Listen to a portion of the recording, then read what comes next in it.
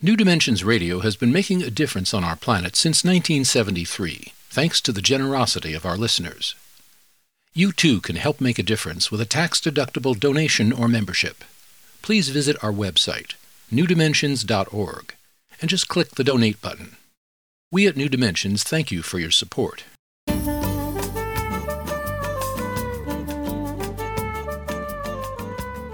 Hello, I'm Justine Willis-Toms. Welcome to the New Dimensions Cafe.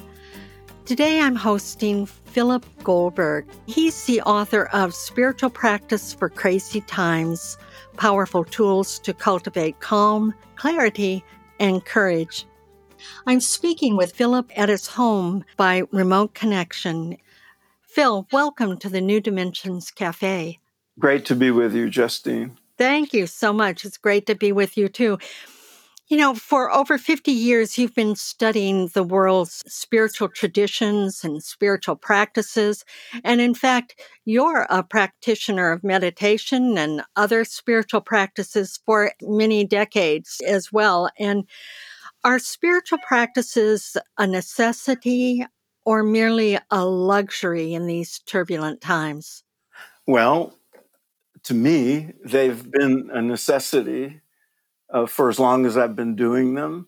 And whether times are turbulent or peaceful, whether you're in a great phase of your life or a troubling phase of your life, to me, they are necessities. And I would recommend, as I've done, to make them a regular part of my life as sort of spiritual maintenance, the same way we do physical maintenance by, showering and eating properly and exercising.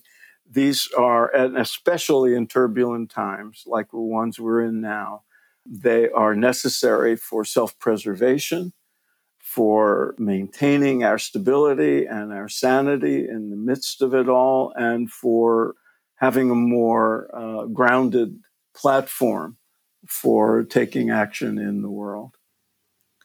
So is this what you term in your book pragmatic mysticism?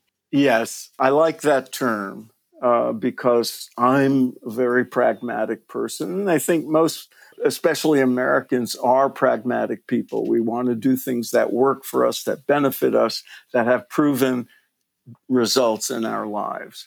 And to me, my approach to spirituality has always been pragmatic, as has the approach of the world's the great mystical teachers, the yogis, the bodhisattvas, the swamis, the Christian mystics, the Jewish mystics, the Sufi masters.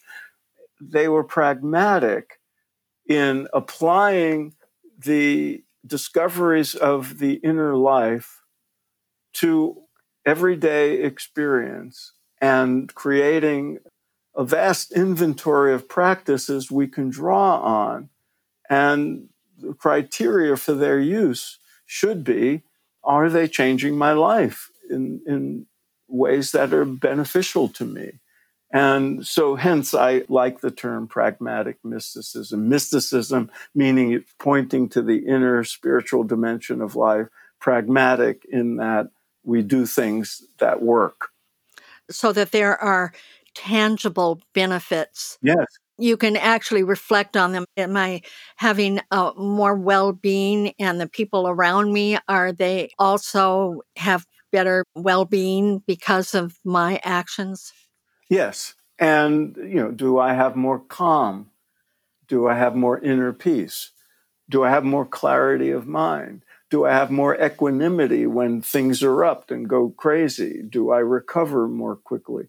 Do I get stressed out or do I maintain some balance in my life? Now, Phil, you've been practicing, as I said, for 50 years or so, 5 Giving decades. away our age. I know. We're getting long in the tooth, aren't we? So is your life always reflective of equanimity, and is it all smooth going for you? Of course, Justine. Never a rough moment. I never would lose my temper or anything. Just ask my wife. No. No, I think, that's one of the illusions or misconceptions we have when we embark on a spiritual path. And it's usually evidence-based because spiritual practices can be radically transformative. And in the early days, my life changed really dramatically. So I thought it would just continue that way. And I remember these moments in my life where I lost my temper, or I got really upset, or I got very confused or deeply hurt. And I'd say, I thought I was past all that. Well, no, we're still human beings. We still have our own personalities, our own backgrounds, our own set of, what the yogis call samskaras, all the deposits of old past experience and wounds and everything else. We have flaws and foibles, and they're not going to disappear overnight. And circumstances can still throw us. And so, no, my life has its ups and downs, just like everybody's does. There's a line in the Bhagavad Gita that promises that, spiritual development or the advanced yogis have equanimity and loss and gain, victory and defeat, pleasure and pain. It doesn't say there won't be pain. It doesn't say there won't be loss. It doesn't say there won't be defeats. People are going to disappoint you. People are going to die. You're going to get sick. Things are going to happen. So we need to cultivate the inner condition that allows us to adapt with grace and with some inner strength and peace to those circumstances, not that we expect them not to happen. You talk about having flexibility in our spiritual practice. A quote from your book is that you urge us to look into our spiritual pantry to find the ingredients most useful, the ones that fit our personal needs, predilections, and circumstances. So you are encouraging us to kind of fill our pantry with things that we can call upon and that we practice regularly so it Yes. becomes part of who we are. Yes, absolutely. You call it a spiritual pantry, call it an inventory, call it a repertoire.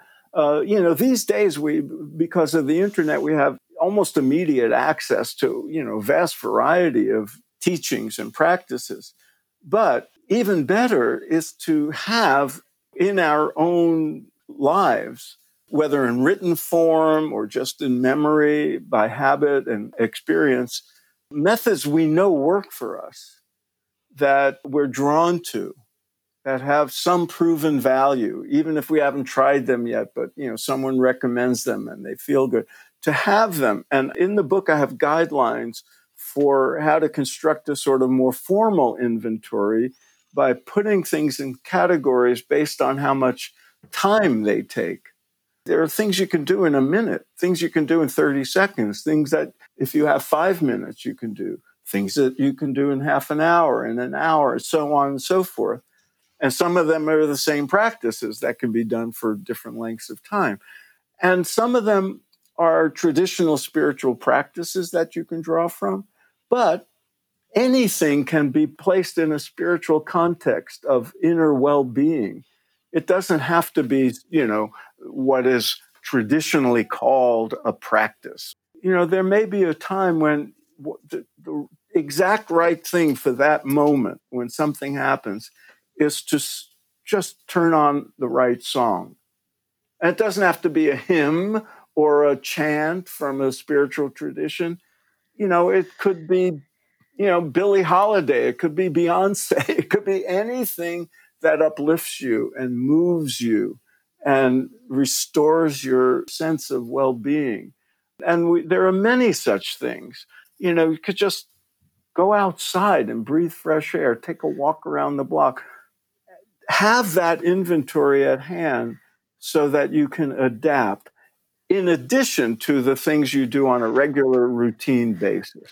I'm thinking one of the things that you talk about and you advise is that we can go to immediately, and it seems to have a physiological result that's very positive, and that's actually smiling. Just Yes. This is fascinating to me. Thich Nhat Hanh, the famous Buddhist teacher, would advocate smiling. And you think, oh, please, if you're not happy, if you're in bad mood, what's smiling going to do? But it turns out, and I would invite your listeners to try this as we speak, there's actual brain research that shows if you smile, no matter what's going on, in your mood or whatever, if you just part your lips in a smile, that smile shape, like, if someone was about to take your picture, it changes the brain chemistry. You actually feel different just doing that.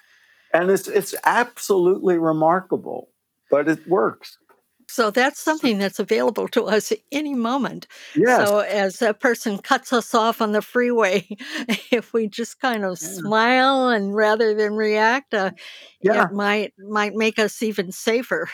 Yes, and it's like, taking a good deep breath and exhaling longer than the inhale. Just that little addition to taking a deep breath changes the brain chemistry. So these are what I would call our portable altar that we take with us all the time and we can tap into. Yes, very good. And there's many, many like that, of course, I have in my book. Yes, and you mentioned many of them in your book. I want to thank you so much, Phil, for being with us today on the New Dimensions Cafe. My pleasure, Justine. Thank you. I've been speaking with Philip Goldberg by remote connection from his home, and he's the author of Spiritual Practice for Crazy Times, Powerful Tools to Cultivate Calm, Clarity, and Courage. If you want more information about the work of Philip Goldberg, you can go to his website, philipgoldberg.com. He spells his name Philip with one L, philipgoldberg.com. Or you can get there through the New Dimensions website, newdimensions.org. I'm Justine Willis-Toms. I want to thank you for joining us at the New Dimensions Cafe, and I invite you, please do join us again. You've been listening to the New Dimensions Cafe. This series of shorter interviews features many of the remarkable guests also featured on our internationally syndicated one-hour New Dimensions radio series. To access more than 1,000 hours of programs, to subscribe to our newsletters, or to become a member, please visit us at newdimensions.org.